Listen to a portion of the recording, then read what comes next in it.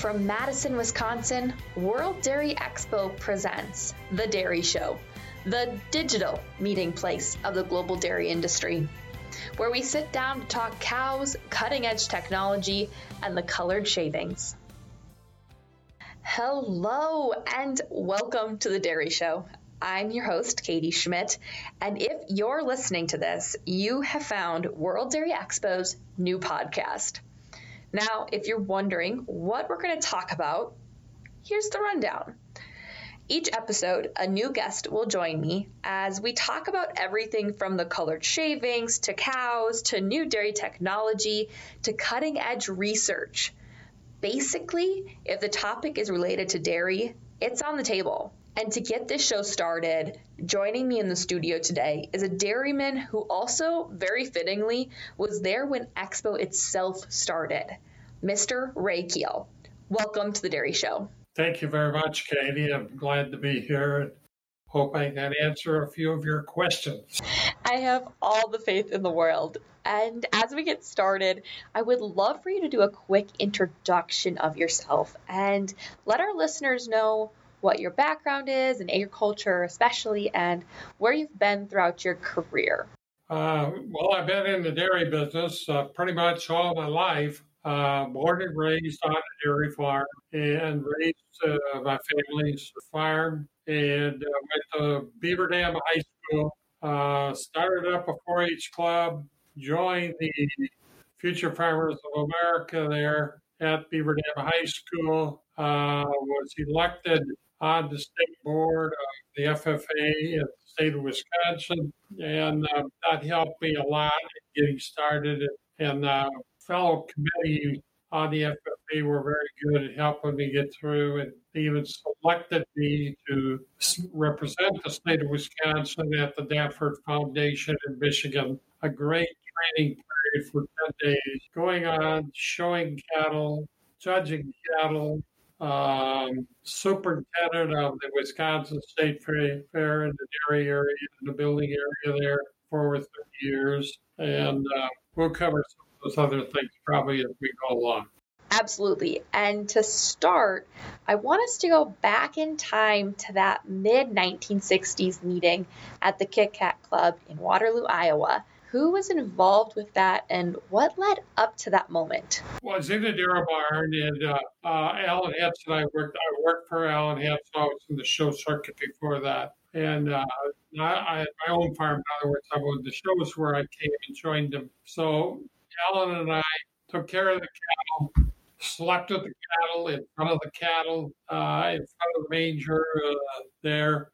But Alan Hetz was a chair. We made chair that night right away. In additional was myself, of course, Gene Nelson, Howard Bagley, Mr. Brown Swiss in Wisconsin at that time, and Ray Brubaker from Canada.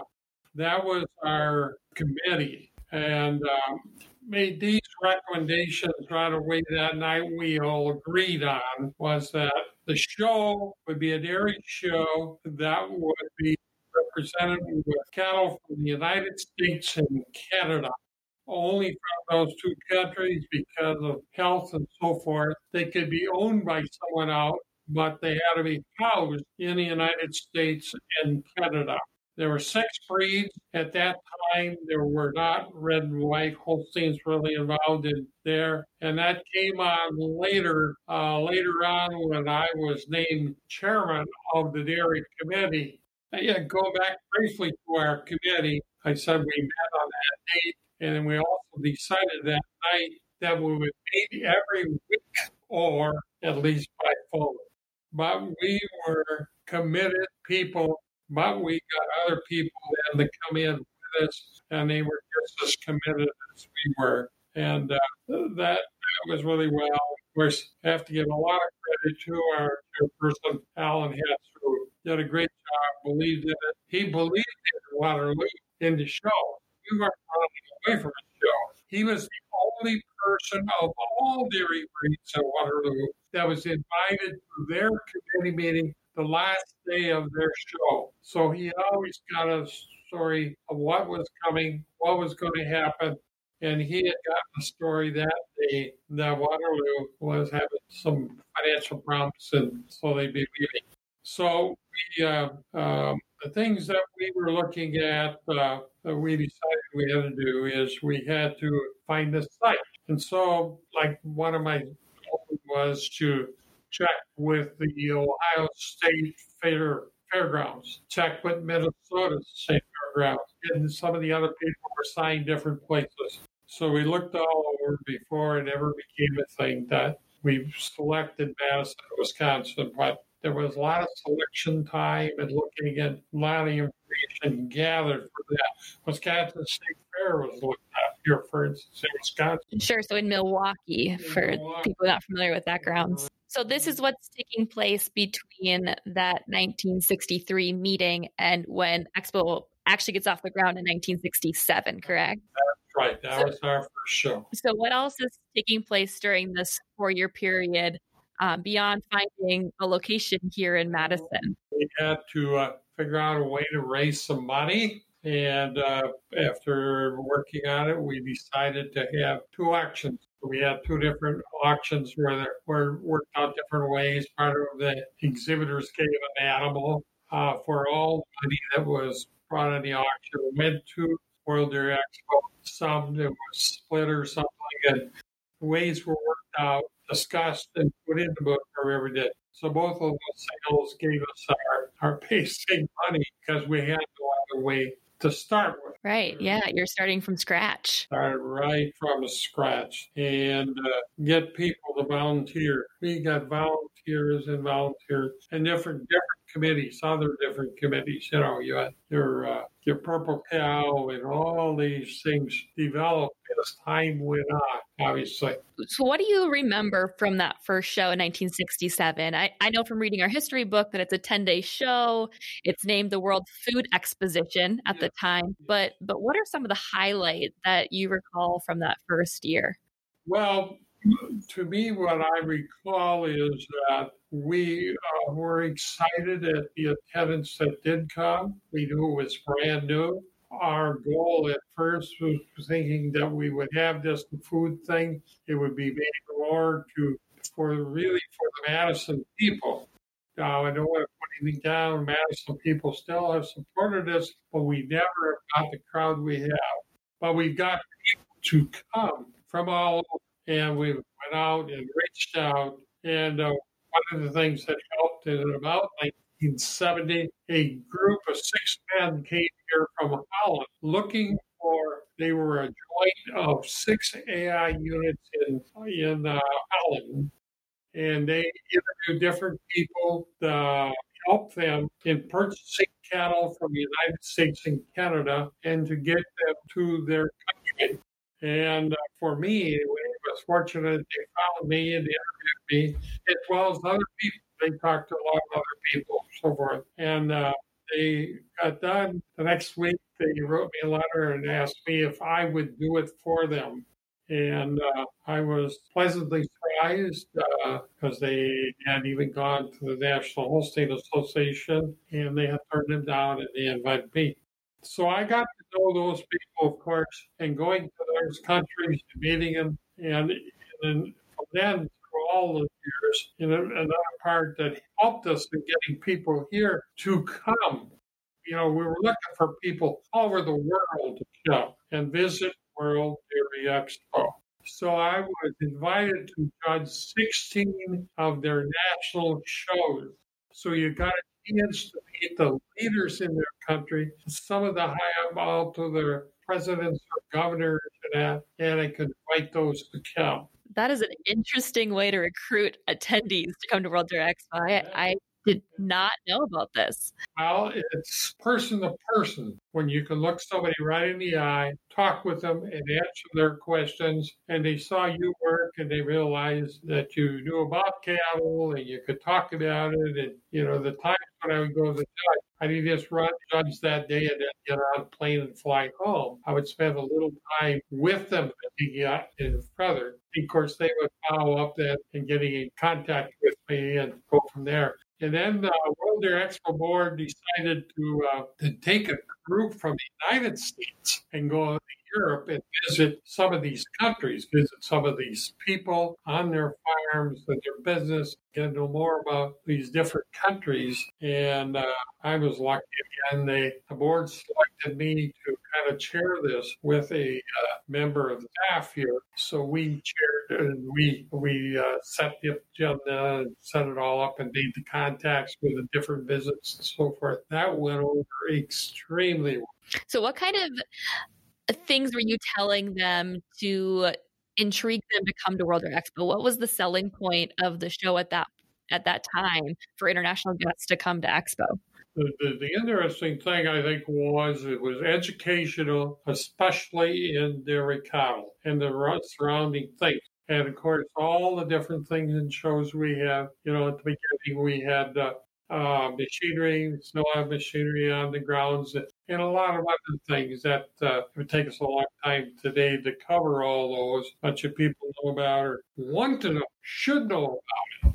And we started up the another part that was a part of the fourth graders in all of Wisconsin and a little part of northern Illinois, where one days we invite them so they bring busloads and busloads of youngsters here, and they come and I would speak to them tell about Expo, why we started it. And that's a program that still continues today. We still have. Yeah, we have about 1,600 students that come each year over Wednesday and Thursday of World Dairy Expo. And they carry the story back home to their schools, to their families. And one of the other things that I started it has gone, you know, when we first started up, we had a judging contest and a showmanship contest for the youngsters. But we had busloads and busloads would come one day when the FFA from across the state of Wisconsin. So I got an idea that we don't have an FFA judging contest anything. So I started up and so I would go and select cattle to come into the Coliseum and the committees, we get them to enroll, like FFA chapters to enroll and be a part of it. And then we got a fine gentleman from Platteville University volunteered to help me. And so the first years I selected cattle and judged. And since that, we've turned it over to a professional staff that do a great job with that and bring us hundreds and hundreds of young people learning how to judge cattle. It's all, again, learning about the dairy industry. And what year did these start? When did the FFA contests come to Expo? I would guess about 1970, but that's a guess. I was here, but I don't remember all those. Those early years were really a happening place at Expo with all the changes that they were going through. I believe I remember reading 1969 was our first year with the 5-day show. That's when we rebranded to World Dairy Expo. And then the next couple of years, were some big change years for us too. You are absolutely right. And you could go on that. And I haven't tried to memorize all those certain years and that there. And we should mention probably at least that we do have a book that we wrote on our 50th anniversary that has a lot of the history in it. They should consider buying one of those if they haven't yet. Yeah, it's a great resource with such amazing stories in there. In those early years, what brought about those big monumental changes from that 1967 show through the 1970 show? So those first 5 years. I would say that we always, from the very beginning, I mentioned these 5 people that started, but there were many more that we brought in. And we always were listening. We were discussing with people. And so we paid attention where we need to make changes. And I am a big believer to start with that's one thing that committees should work as a committee and you get ideas. Now, not everybody on the committee always agreed. If we were going to change something, if we were going to do it differently, but the majority did. And by that, recommend, I don't care what you do. If you're going to start a new car dealership or whatever you're going to do, if you got a group together, get them together, do as we did, get them in a room alone don't have any interference, and get them and work on it. We learn by correcting anything that we should a little bit or add something a little bit. If it's in church, if it's in school, if it's in the local communities or what, the more we get together and talk to people and listen to people, but then go along with majority. And if something isn't working just right, change it. You can always change it, but don't be afraid to try something. Yeah, and those committees that you're talking about from the beginning of Expo are still the guiding and driving force behind Expo today. We still have those exhibitor committees on both the dairy cattle side as well as the trade show, and there's education, and definitely committee structured. And I strongly believe in all that. Obviously, there's no way I could have ever served on all of them. I'm sorry to mention about a lot of things that Ray did or was involved, but that was only minor in me. And I was fortunate that I lived in the area on the committee right from the beginning and all the way through. I was always nearby, and a lot of times in a week I would spend a couple days here at the office meeting with the manager or whoever. Yeah, you're extremely dedicated to World Dairy Expo, and you've attended every show, correct? Every show. So what are some of the most memorable moments that you recall from any of the last 53, 54 years? What I remember most is the success of people that came here and exhibited dairy cattle, exhibited their product if they were selling something that was a machinery or the purple cow. The purple cow, same thing when we traveled to Europe and out there, the people wanted something of it. And when people come here, I don't have any more of the badges back because when people come here from foreign countries, right? I want one of those. Well, I've given it away, and so they're all over the world yet today. The support of people like the Horse Dairyman of the Holstein World and all the other breed magazines, all have helped promote us, and it's the togetherness. That's what I remember more than anything, that people really supported us, stayed together, and believed in it, and I wish I wish World Dairy Expo well. Obviously, you can tell at my age, it won't be right very long anymore, but I'm proud that I was given an opportunity to donate my time, and that's what it all was, a donation. I never collected a dime for salary or any other way. I never wanted it or never asked for it in any way, but I put in a lot of hours, and I'm so proud of all of you, and I wish you the best and great hope in the future. Well, we certainly couldn't do what we do as a staff without volunteers and very dedicated volunteers like yourself. And you still, serve on our board of directors and are still active at World Dairy Expo. And we're only a staff of 10. So without our 400 volunteers, we couldn't make Expo happen. So I think it's a two-way street. No question about it. And I think people realize when people are volunteering, they really have their heart and soul in it. And that's probably think about it, it's probably maybe one of the real backbones to World Dairy Expo. We didn't look at it probably that way when this committee first night. That was what we were looking at all. We had to have a show. We felt to show off dairy cattle. But there's a lot of things related to dairy cattle, people, the food products, and the whole thing. So as you think of Expo as we know it today, or even in 2019 during our last show, how do you think that compares to the vision that your committee had back in 1963 when you first met? I think in our vision when we started, I think a lot of it is exactly as we thought about. We were a committee that had cattle kind of a little bit, they shouldn't say around the world, but especially the United States and Canada and some foreign countries, and some of us had judged before that already in other countries. So we looked around and we took ideas from might have got one idea out of Holland, one idea out of Germany, one idea out of Chile, and many of the countries. I traveled all over the country.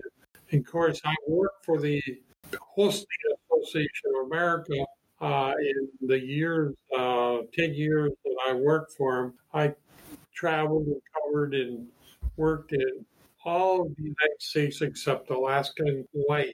I did a lot of traveling, lived on the road night and day, 7 days a week. That is a lot of traveling and a great way for you to talk to people about Expo and to be boots on the ground recruiting, which without social media and all of the ways we have to connect with people today is really the only way that Expo would have been successful. Well, it helped because I would meet people in these other states, and then they would invite me to a lot of their state conventions to speak. And so you would have a time if you were put on a program, you could give a main boost about World Dairy Expo, and that's why we have them coming here. It's too bad where we are this year and everything, but World Dairy Expo did the right thing in canceling it for this year, as far as I'm concerned, and the majority of the board went along with it. And we can just solve our problem that we're in, and I feel we will. World Dairy Expo will be back, and I'm asked a question about at least once a week. How long is it going to be before you could get World Dairy Expo go again? Like they want to, we have a number of people that I've gotten to volunteer here, and they want to come to work. I said, I hope it's soon. I can't predict that. I'm not knowledgeable of that. We're certainly hopeful that it's going to be next year. Absolutely. We want to see the global dairy community back here. We want to see our friends again. We want to, work with those volunteers again. And I think you're right, though. It was the call that we had to make this year, and we're sad we're not, interacting with everybody this year and hosting everyone. But certainly the show of the times that we're in. And yeah, I think we're going to be good in the future as well. I like your positive thinking. Well, with that, we're going to wrap up. I think this was perfect and a wonderful way to kick off our podcast and actually World Dairy Expo week. So while we're sad we're not seeing everyone in Madison today, we're glad you tuned in to catch this first episode of The Dairy Show, and we'll catch you again or see you in a couple weeks.